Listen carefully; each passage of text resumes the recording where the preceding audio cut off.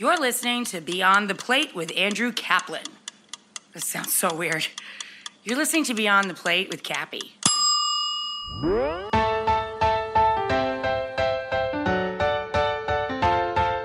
People will say things to friends on a podcast that they wouldn't necessarily share otherwise. A guy entered my brain and looked at the pictures of my life and then detached from me psychically. And had I not been there, I still wouldn't believe it.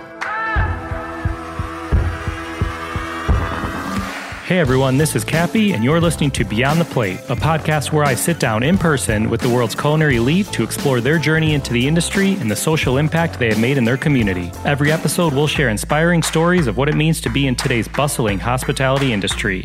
You can find me and keep up to date with this podcast across all social media platforms at On Cappy's Plate or go to www.beyondtheplatepodcast.com. Please do us a favor and rate, review, and subscribe to this podcast on your preferred listening site of choice.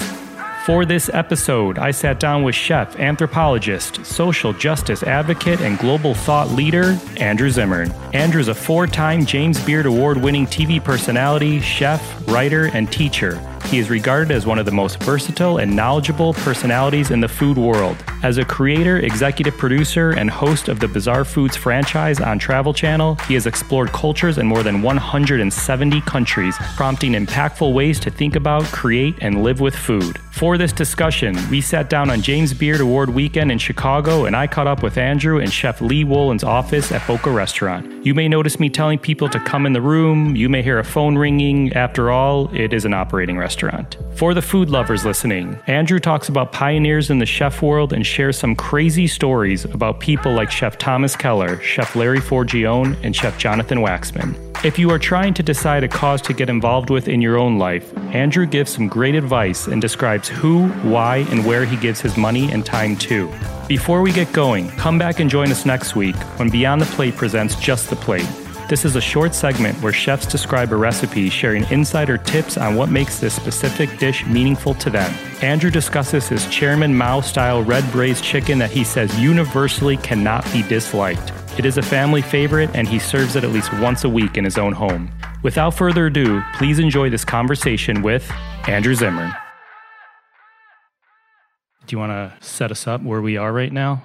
Oh, yeah. Chicago, Illinois, the sub-basement of Boca Restaurant on Halsey? Halstead. Close. Well, I'll call it Halsey, though. Yeah. In Chef Lee Wohlen's office. Just blocks from your house, as I've come to understand. True. First of all, another beard. Yes. Congratulations to you. you.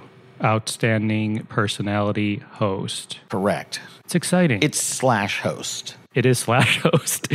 I have it written as such. I like the slash because when I say personality /host, it makes me sound like it's somehow affiliated with the guitar player from Guns N' Roses, and I think that makes it a little cooler.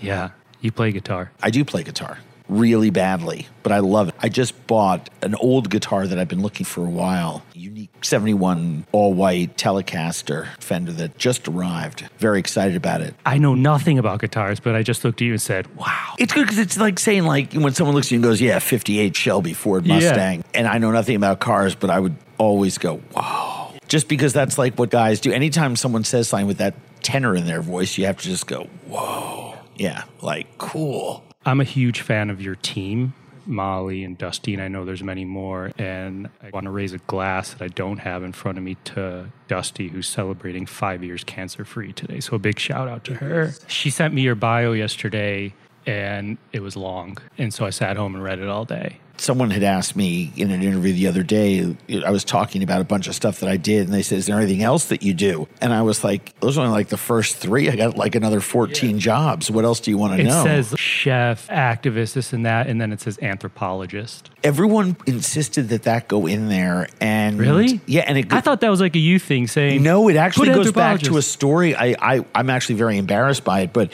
it was like 7-8 years ago, and I was asked to give a lecture at a state university, Big Ten school, huge anthropology department, and the dean of graduate studies of anthropology at this university, one of the, top handful of people in his field, introduced me as a fellow anthropologist to a colleague, and I thought he was going to do it a lot that night.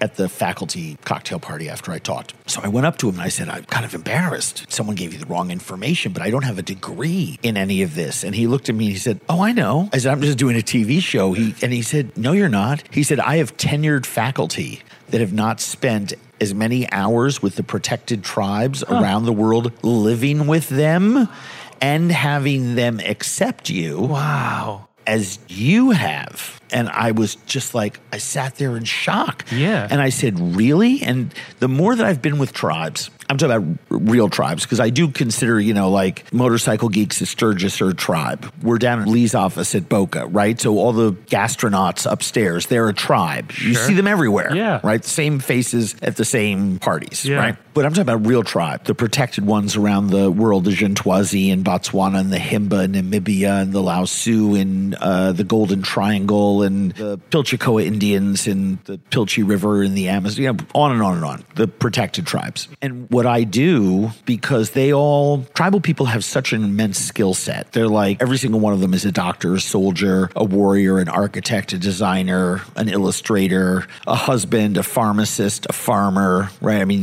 you have to have all those skills. And if you don't have them, you're useless to the tribe and you get pushed out like the old, water buffalo down by the edge of that's about to get eaten by either the lion or the alligator or crocodile, depending on what National Geographic video you're watching that week. I always like to go in for a day or two and just like work and live with them. And then we pick up our cameras and we start shooting because we just get much more out of them. Are you shooting while you're doing that? No.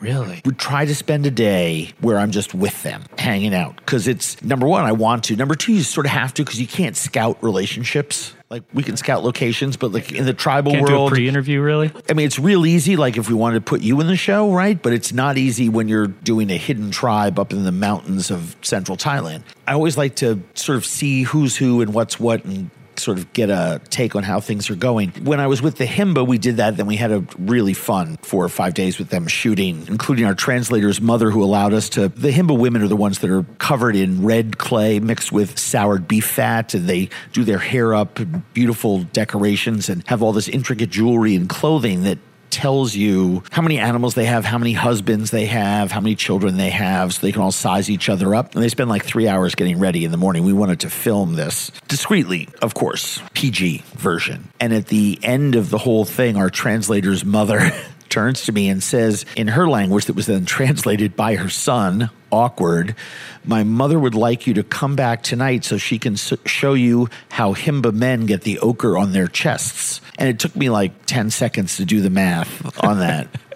The next night, the chief gave me his 14-year-old daughter he was trying to get, all his other daughters were married off. I showed him a picture of my house, and I had a lot of grazing land, as he said, but no animals. So he gave me his daughter and a male and female goat as a gift that night. All this is in the show. It's fantastic. But my point being is that at the end of the show, when the cameras weren't rolling, we're packing up, a Jeep comes up about 200 yards away from the area where the tribe lives in this corral with all the little grass huts, and someone is sort of like opening the gate and pushing the animals in. And this photographer gets on the top of the Range Rover with his tripod and he starts shooting at the tribe, from 200 yards away with a big telephoto lens. And he takes 200, 300 pictures and then gets in the car and leaves. And the shaman who I was talking to said to me, he said, what is it about those people that just come and take our pictures? Are we that awful? Do they not want to talk to us? Do they not want to eat with us? Do they not want to live with us? Do they not want to at least greet us? And in my mind, I was thinking to myself, good one, Zimmer. You make a lot of mistakes during your life, but at least when you're on the road, you're the best version of yourself that you could be. That's incredible. I like myself more on the road than I do at home. Really?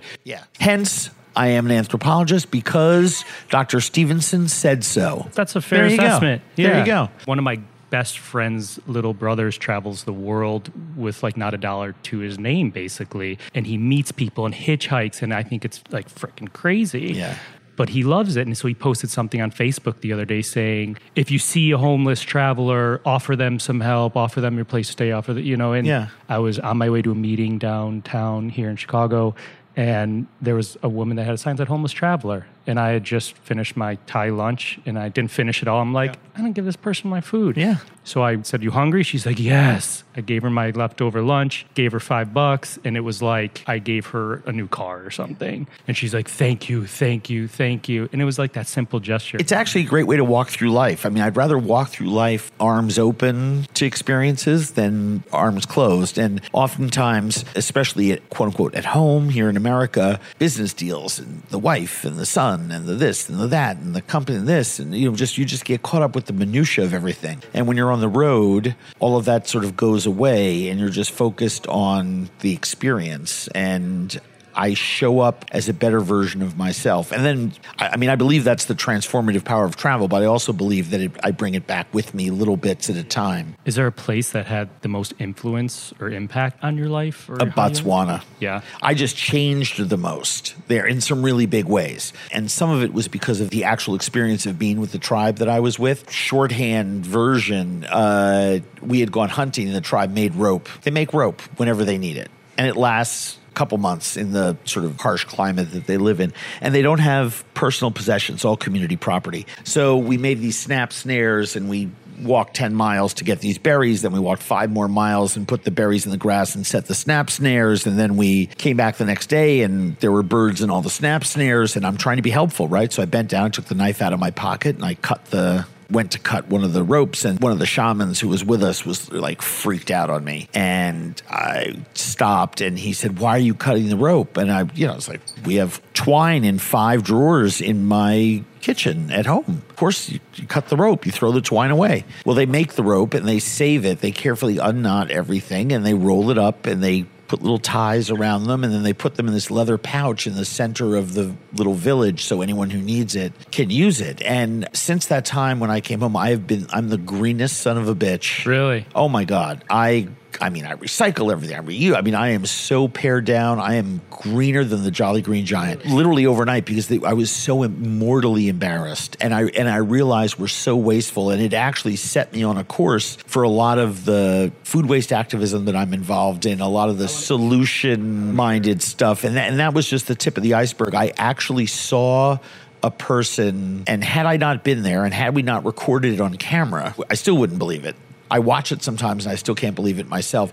But a guy entered my brain and looked at the pictures of my life and then detached from me psychically. And then he went to sleep in his little house, and I wouldn't let anyone near him until he woke up. And I insisted the translator and the cameraman stay with me outside his hut so that I could ask him what he was doing. I needed to know with certainty that he really had done what I thought he had done. And I asked him, and he said, I was looking at the pictures of your life. And I was crying. It was tear-fed. This is all on camera in our Botswana show for those that want to see it. But I asked him, I said, because when you meet someone like that, I feel you ask them like what our purpose is here on life. I just would be remiss if I didn't. And then I felt like Bill Murray in Caddyshack. He's going to say Gunga La Gunga or something. He just looked at me. He said, we're just supposed to love each other. And then he laughed and muttered, shaking his head, walking away, like anyone who is a spiritual teacher to a tribe that doesn't believe in personal possessions would be.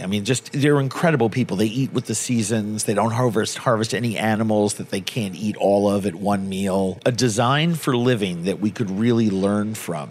It's just an absolutely fascinating group of people. Interesting. So I've known you for a while, like through the different worlds that we know each other from, the festival worlds, and you're this guy who doesn't walk into a room with 25 people, but like there could be a room of 5 people or 500, and when you're there because your energy's like pretty awesome. Thank you. No, for real, you're like this kind, genuine, smart, real human doing incredible things, and I want to touch on some of those. So it's funny you say that because you're not the first person to mention that, and the first thing that pops into my mind when someone says that is that I am actually a very ordinary person with a very extraordinary job. And I think if you maintain that point of view about yourself, it's pretty healthy. I just see a lot of other people in our industry behave in ways that I never, ever, ever want to be seen behaving that way. So it's mostly out of fear. I think the other thing too is that I started getting into television when I was about 10, 12 years sober. And I probably had just enough ego tamping down and done just enough work on myself and achieved just enough emotional sobriety so that I could handle this whole crazy thing.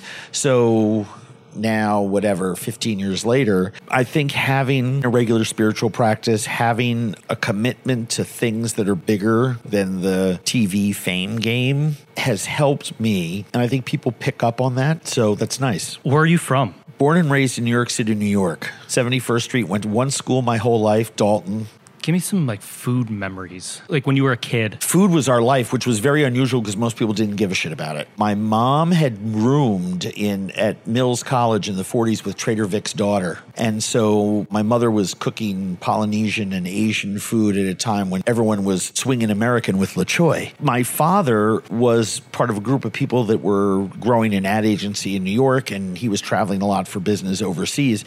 And I would go with him. We also skied, so I would go overseas with him all the time skiing, even just for weird long weekends. I know it sounds completely pretentious, but my parents had divorced, and my dad had me on certain weekends, and if he had to travel to Paris, we'd fly out Thursday, fly home Monday or Tuesday, and I saw sides of that city that I never would have seen if we were vacationing, because my dad had to have dinner with a bunch of colleagues, and that colleague liked to go to this bar to eat seafood down when Leal really was a sleepy back alley filled with stevedores eating the best seafood in these dangerous bars late at night. And so the platters of bigorneau, those little blue periwinkles, would go on the table for free before you ordered. And I was just sitting there with a book reading or coloring, and my dad was talking to everyone. I just ate all the snails. And we traveled and skied and lived, and my father loved food. He was an incredible gourmand, friend of James Beard's, who lived right around the corner from his apartment.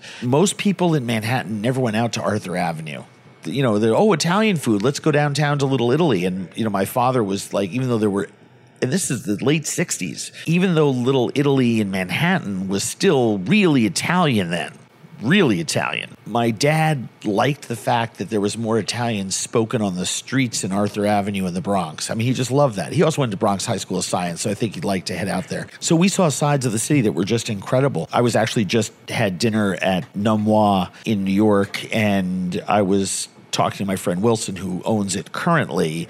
His uncle had bought it from one of the cousins in the family, and the cousin's grandfather was who started the restaurant 108 years ago or whatever. My father and grandmother took me there probably for the first time when I was 5 or 6, and my grandmother had been taken there by her mother, Nikki Russ Faderman. She and I figured out, because we have a picture of my grandmother with her grandfather in the store. It's pretty crazy. So that was the life that I led. My grandmother lived on the Upper West Side. She was the head of the sisterhood at Mount Naboa Synagogue, which meant that she was a big macher. So walking around, shopping with my grandmother on Broadway at Zabar's and Barney Greengrass and all the different places she would go was the smell of pickled fish and sawdust and just, I don't know.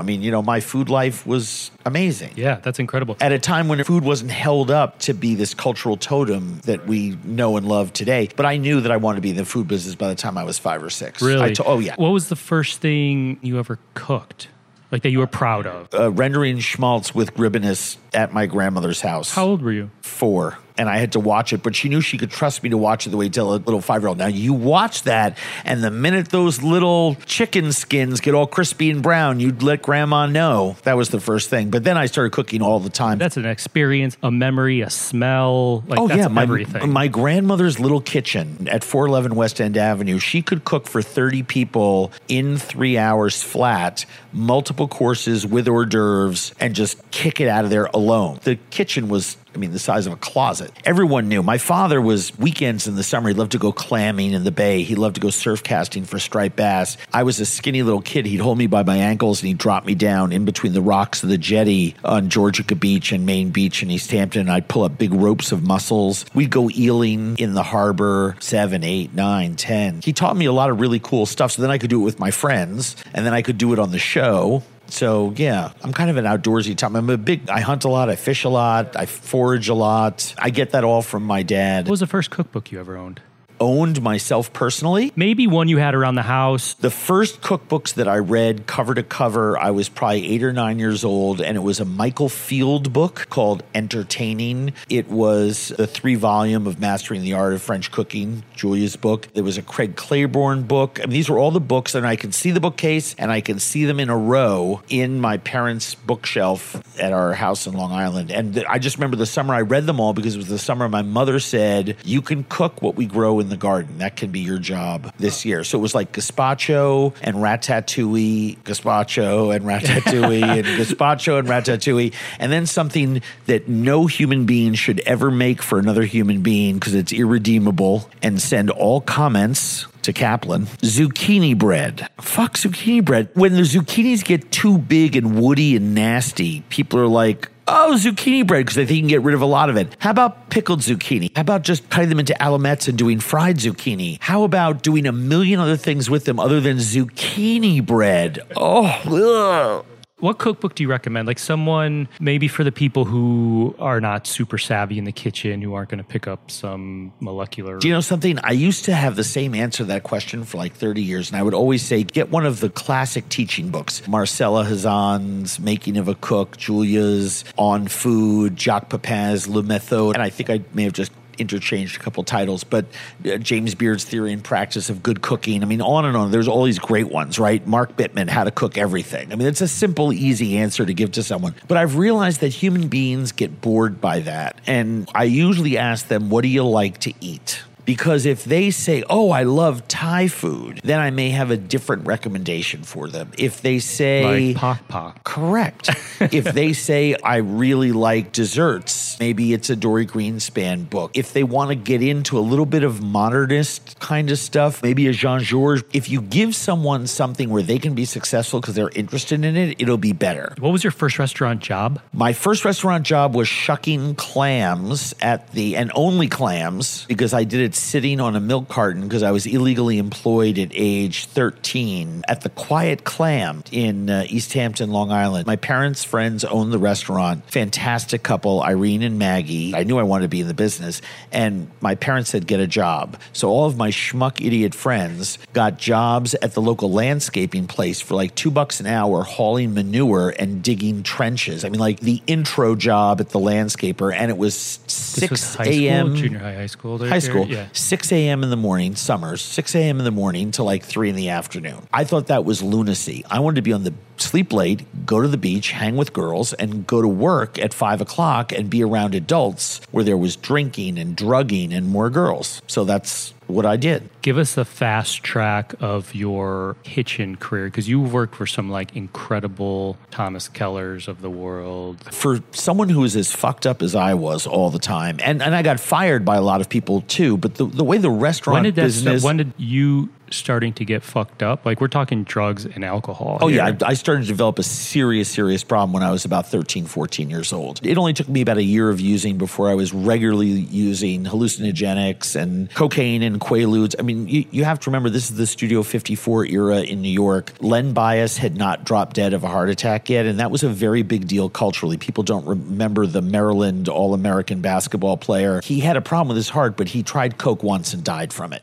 That scared the shit out of a lot of people, because for the previous year and a half, 2 years in New York, cocaine had just exploded. And when you watch that movie, that documentary, Cocaine Cowboys, and they talk about when the coke came up to New York, like I remember, not because I remember what they were talking about in the documentary, I just remember the office is getting busy. I just remember what happened in New York at that time dovetailed with what was there. Yeah, things were wild, and drugs weren't bad, and our parents were okay as long as we were doing them at home, quote unquote. So yeah, things, by the time I got to college, I was a daily heroin user. It was not a good thing. Did you cook through college? No. Well, I did when they kicked me out. Every time they would kick me out for a semester, I'd like run away to Europe or run away to Asia and cook there. And I'd kind of straighten out, and then I would come back. So let me give you the cooking CV. I worked at the Quiet Clam summers, and during wintertime, I cook. There was a chef who passed away a couple years ago named Leslie Revson, who had a restaurant called 1/5 at 1/5 Avenue. One of my family friends, Frank Granite, who was a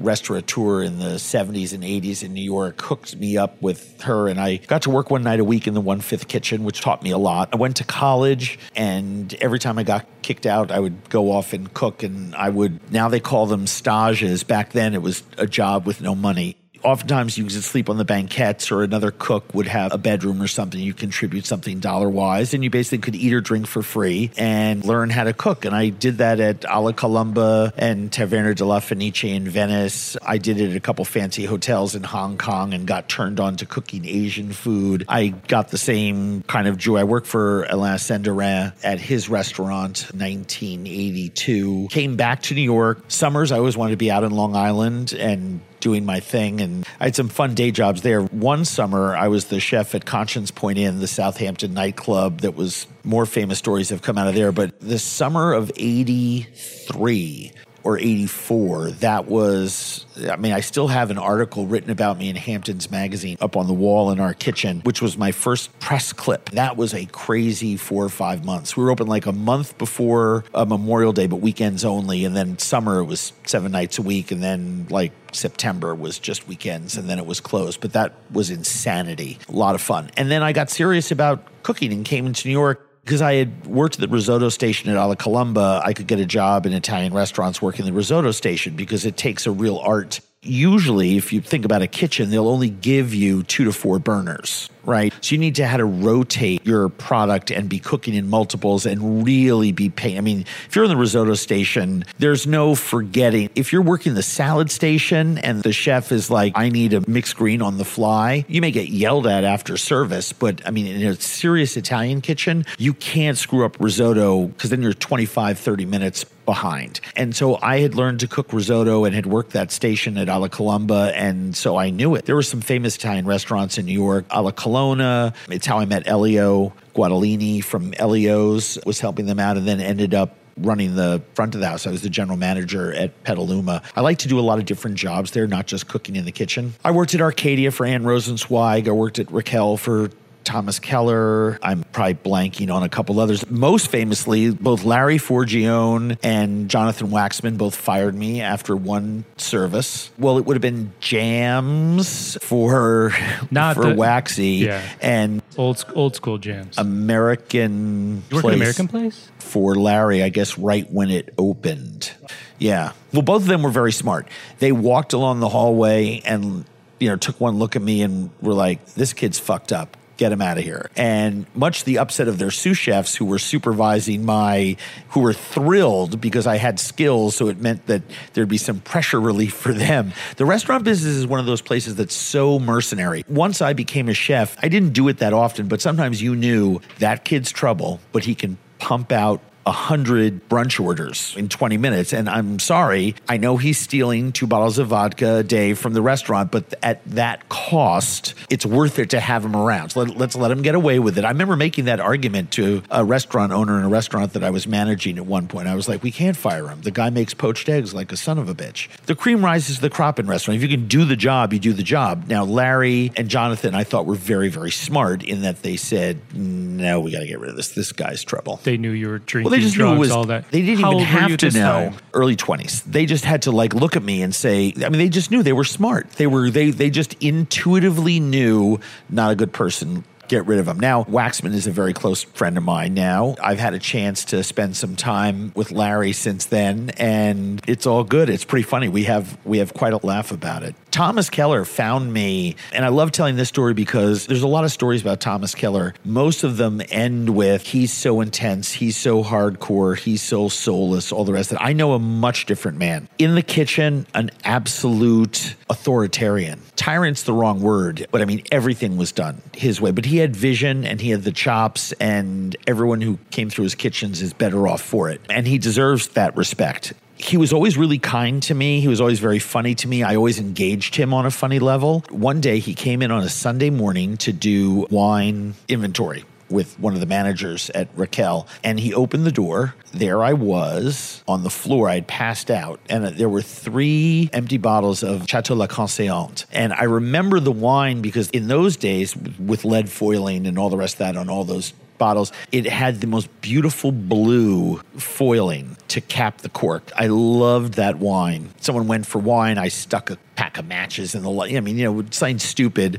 Drank some wine, passed out. He found me, said, "Get out of here." But he was amongst several people, Steve Kalt at Spartina in Los Angeles and Ken Friedman in New York, not April's partner, different one, all put in money in case I ever showed up alive somewhere, because that was the time, at that point, I went homeless, and I mean, just bad things started to happen from there on in. I saw Thomas at 7 years sober for the first time. I went out to Aspen, and he was doing a demonstration. I was standing way in the back, and he stopped the whole thing in the middle of it and just walked up and gave me a hug, and I started crying, and he whispered to me, he said, "I thought the next time I saw you, you'd be dead." Were you sober at that point? Yeah, I was sober 7 years at that point. There's a beautiful, tender, loving piece of him that I wish more people got a chance to see. I think it would soften his image a bit, although I don't think he wants his image softened a bit. I meet a lot of people. I work, with Rachel Ray, and I meet a lot of people, and they're like, "How's this one? How's that one? How's Andrew?" And I'm like, "Andrew's the nicest man you'll ever meet. Did you know he was homeless?" They're like, "What?" Like they think, "Here you go. Everything's handed to you." Rachel did a great piece on that. She put back on her local journalist hat. I trusted her. She told me, she said, "We'll tell the story. I'll make sure that it's done the right way." And I said, okay. It can come across the wrong way. I was just a tawdry drug addict and alcoholic. I mean, I was just a mess. When did you know that you needed to do something about it? When I was a freshman in college.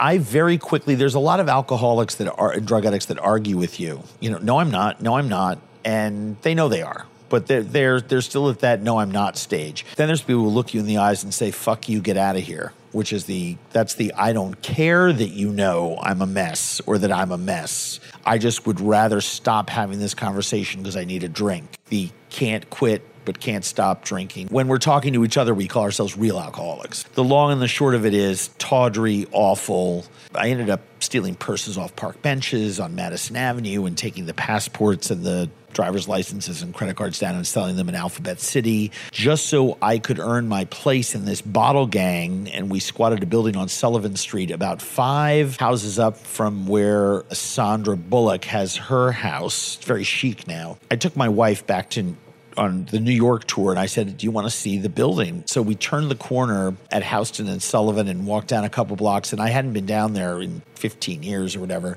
And I realized that the neighborhood had gentrified to the point that the ground floor of the building we squatted was an Agnes B. I was trying to get all the sympathy in the world. It was like, look at this horror show. I live there. Here's like this beautiful, remodeled, restored brownstone. It was gorgeous. I lived on the second floor of an abandoned building. There was no running water. There was no electricity. It was open to the elements. The casements were in the windows. I slept on a pile of dirty clothes and stole bottles of Comet Cleanser and sprinkled them around the pile of clothes so the rats and the rodents and the roaches and all wouldn't crawl over me in the middle of the night. Were you working at that time? No, I was completely unemployable. I didn't know if you were working in a restaurant, but no. This is the last year before I sobered up. So I sobered up in January of 92. So this is all of 91. I was trying to drink myself to death in a hotel room, Flophouse Hotel called the San Pedro that sadly no longer exists also. New York real estate.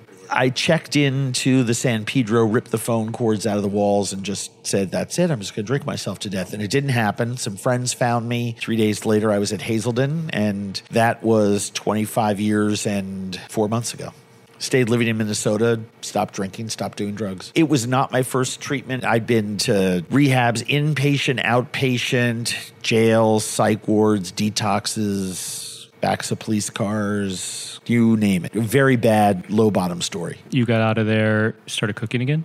The halfway house said you got to get a job, and you have to get a job in the neighborhood. So I got a job washing dishes at a coffee shop called Dubin's, New York style coffee shop. So they're open for breakfast and lunch. A couple times the cook, who didn't really give a shit about his $10 an hour job, wouldn't show up. So I'd wash dishes and put out lunch. I mean, tuna fish sandwiches, burgers, grilled cheese, typical kind of menu. And then I decided to leverage up to be a dishwasher in a fancy pants restaurant. And I heard that my old buddies George and Gerard were opening a Cafe un deux trois outpost in, of all places, Minneapolis. And so I went and put an application in as a dishwasher, and I did. The dishwasher, you're watching the guys put them in. We're about 2 weeks into past opening, and one of the cooks doesn't show up at lunch. And it was 200-seat brasserie, fills up all the way at lunch and the orders come flying in, and they were panicking because they didn't have another person to work the shift. And I just said, I'll work the shift. I mean, it was the grill station. It couldn't have been easier. So I said, I can put out the guy's station, because all the prep was done. They just needed someone to cook it. And it's like, well, there's, the grilled trout special. And I said, yeah, I got it. Got to do the onion soup under the broiler. Yeah, I got it.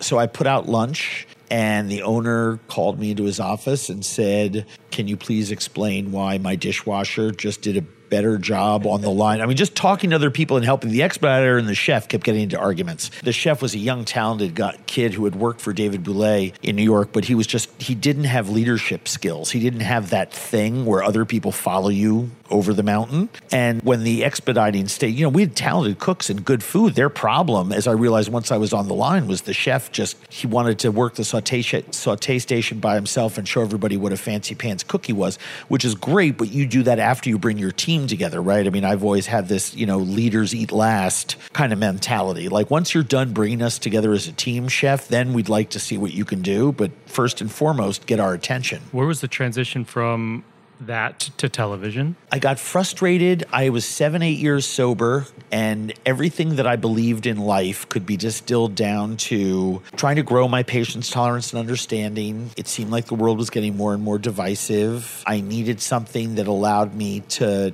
integrate what I was doing in terms of spiritual and emotional growth outside of work, and I needed to make it compatible with work for me. And so I invented a show about growing the world's exposure to patience, tolerance, and understanding by exploring foods and cultures. But the hook was I would eat things that would really challenge your idea of being patient, tolerant, and understanding. I would really challenge your idea about not judging a book by its cover. So I sold Travel Channel a Trojan horse. They wanted an entertainment program. Hey, I'm going to put this bug in my mouth. And I studied personality, branded personality television.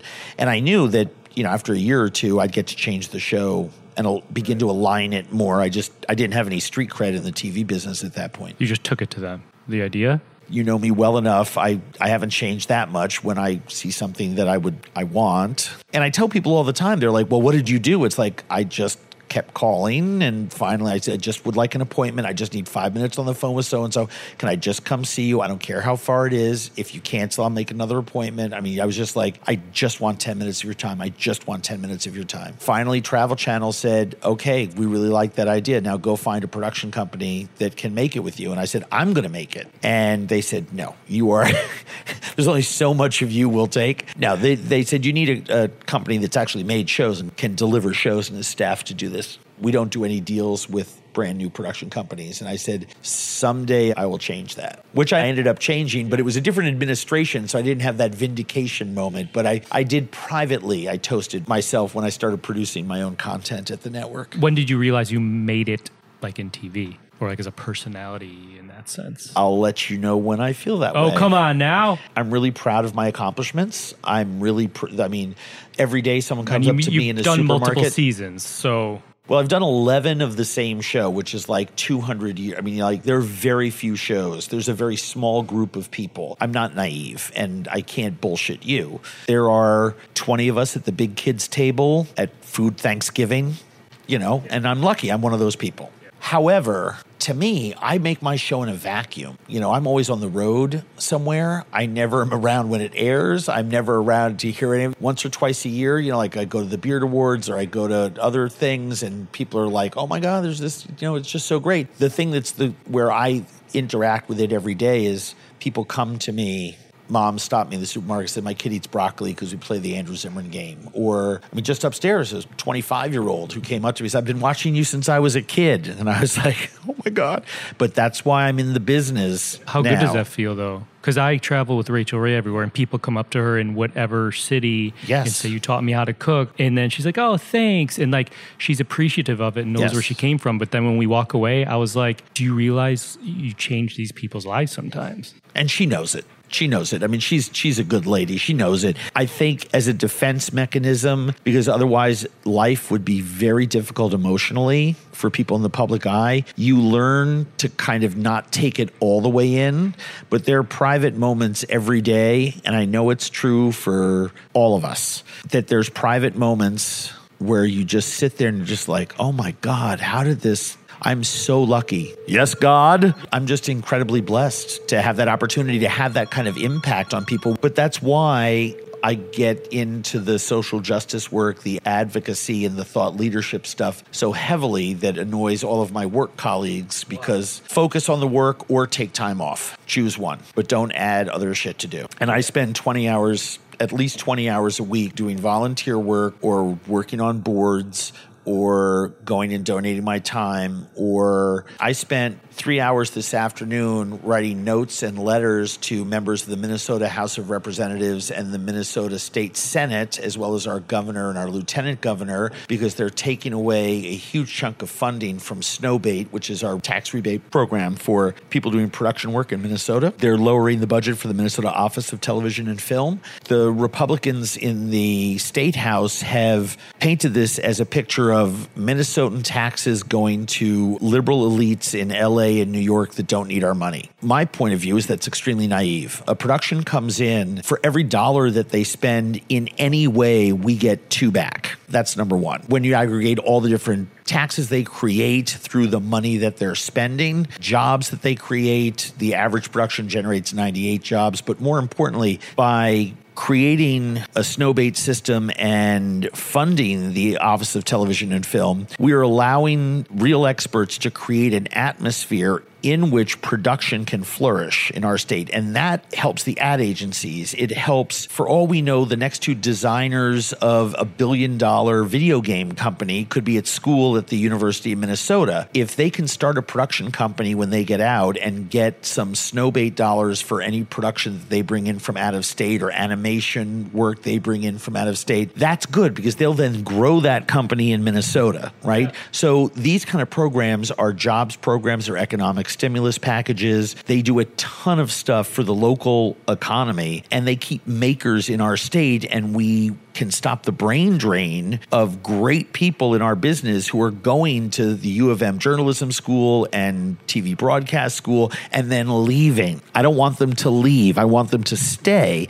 And now I have a company that I started there, and we've gotten Snowbait dollars, and we've gotten help from the Minnesota Office of TV and Film. We've now grown and grown and grown and grown. I mean, we keep growing. We've had to move twice this year just in our physical space. So with all that said, you're sitting there for 3 hours this afternoon writing letters, but you do that for homelessness, I believe. You do that for hunger. You do. So you're an extremely genuine, generous, giving human. Well, you pick your causes. Because I could I could spend all year. I mean, I'd love to help blind kids, but someone else gets to help the blind kids. I've chosen my causes: adoption, addiction and alcoholism, homelessness, and food security issues. You want to talk about is where I focus. But because I'm a production company owner in Minnesota, I just spent the last 2 days with Jose Andres and Tom Colicchio, and the three of us went and met with congressional leaders and Senate leaders and hosted a boot camp for other culinarians and tried to talk to them about the issues about the Farm Bill and about how to talk to our political leaders. I mean, it is really scary. Can you give us like a 30-second 101 on the Farm Bill for people who aren't familiar with the Farm Bill? The Farm Bill is an annual piece of legislation that's renewed every 5 years. Amendments are thrown at it all the time. 75% of that Farm Bill is made up of the $125 billion that is SNAP and other food-related benefits. SNAP, formerly food stamps. Correct. Our current president would like, and his administration and other like-minded people would like that eliminated and or amended severely. So our number one job was like, let's keep SNAP as it is, and let's start to educate people, because it's going to be renewed in 2 years. Right, that's when the vote comes up. So we're starting 2 years early so that we can go there every couple of months and teach them about the food waste issue, the food insecurity, hunger issues, the runoff into the water system issues, although based on what has been going on recently with Department of the Interior and EPA and stuff like that. That one's going to be tougher than I thought. But food touches absolutely everything we do. It's the ultimate cultural totem. Even the immigration bill is embedded in the Farm Bill issues. We need to understand that this is a food bill. We need to stop subsidizing these. The 3 largest farms in the country, farm companies, get 75% of the subsidies when we should be subsidizing family farms that are actually making food that we eat. Those farms grow corn and soybeans for feeding cattle and other animals. Those animals are in giant factory feedlot farms, and they produce 21% of the methane gas released in North America. It's a circular firing squad over there, and we have to intervene on that. We have to start spending the money on things like protecting our watershed and our food sheds, et cetera, and decentralizing our system and helping the small farmers so that they can get honest money for their product, and we can start to balance out. Right now, we're creating a world of fast, cheap food. I could talk about this philanthropy portion forever, but it's important. And I work, this coming up this week, we have our SUS gala, actually Tuesday. Yeah, Tuesday. If it's Tuesday, it must be Belgium. There's and services for the underserved. I'm lucky enough to serve, honored to serve on the board there and have for the last 5 years. We help New Yorkers that no one else will help. We go to the New York City Wine Food Festival, South Beach, all these festivals, mainly New York. We do cooking demos. Yep. Rachel Ray does them. You Yep. do them, all these great TV chef and personalities. But you get up there, I feel like, from a different point of view, because before you even start cooking, you are talking to 750 people that, here's the state of it, what's going on. But it's incredible because that's where the money is going. Here's the problem. I write for Food and Wine magazine, and I've been associated with them for a decade. And I'm chef in residence at Food and Wine magazine. And I write for Delta Sky and food editor, whatever I am there. And I've been writing for them for 10 years. And I have these shows and I have all these things that I do in the food space. And I own all these different companies and a hospitality company and everything like that. And that is all stuff that's directed at the 1%, right? And so not only am I I see myself as part of the problem. Right? So eating well in America is a class issue. So I feel obligated everywhere I go to counterbalance that by telling people how it really works, why I do what I do, why the demo they're about to see is important. There's always meaning behind everything I do. I don't do anything unintentionally, not a single fucking thing. I am a very, very intentional person. And so it's important to me that even down in South Beach, where they maybe would like another glass of Pinot Grigio and a sample of pasta, they're going to have to hear me for a couple minutes talk about famine relief in East Africa. And it really comes down to this. I can't go to bed at night without doing something every day that makes the world a better place. For my entire life, until 25 years ago, I was a user of people and a taker of things. On my bad days, I'm still a user of people and a taker of things. So I have to keep adding to the positivity chart every place that I can. I feel like I'm in kindergarten with that star chart again, and I can see little Betsy and Johnny have more stars than me. So it's really, really super important for me as a person. I can't go to bed at night without doing that. And I've also come out and challenged my colleagues. I think for those of us to whom a great big platform has been given, a tremendous amount of responsibility comes with that to do some good in the world. So that's why I do what I do. That's incredible. Thank you for sharing that. I want to wrap up, but there's so much to talk to because you have your restaurant business and all this and 55, all that. 55. I'm a cancer and average sized. That's it, folks. All right. I want to do a quick speed round with you. Just quick answers and then... Yes. 3. No. Green. Ready? Yes. What did you have for dinner last night? Oh, I made a Japanese salad at my house before I got on because I was traveling. When was the last time you ate fast food? Does the Shake Shack burger upstairs count? I will let it count. Then 10 minutes ago. Name an ingredient you can't stand to see on a menu. Walnuts. Name a smell in the kitchen you love. Chicken fat. Name a smell in the kitchen you hate. Walnuts. What actor would you want to play Andrew Zimmern in a movie? Fred Flintstone. Oh, yeah. All right. Let's say your career as a chef, TV personality, and the 55 other things you do ended tomorrow. Maybe you became a guitarist. No, because I suck too much. I would run for city council in the city that I live in Minneapolis. It's going to happen at some point. Yeah, good. You heard it here. It would just happen sooner if all of this other stuff went away. What do you want people to say about the culinary food TV career of Andrew Zimmern, your legacy in the industry? I would like people from a professional standpoint to say he opened our eyes to other possibilities and enlarged our ideas of what food could be. I wouldn't mind it if they said that he made food in a jungle market have as much integrity as a 3-star Michelin meal in a Western city, and he looked damn sexy doing it. Andrew, thank you so much. I appreciate it. You're welcome. Quote, I don't do anything unintentionally, not a single fucking thing. There you have it. Thanks again to Andrew Zimmern. You can find him at www.andrewzimmern.com. Don't forget to tune in next week when Beyond the Plate presents Just the Plate, a short segment where Andrew discusses his Chairman Mao-style red braised chicken. You can find me and keep up to date with this podcast across all social media platforms at On Cappy's Plate or go to www.beyondtheplatepodcast.com. This episode was produced by Ian Cohen, Joel Yeaton, a.k.a. The Wizard, Sean Petrosian, and me. Thank you all.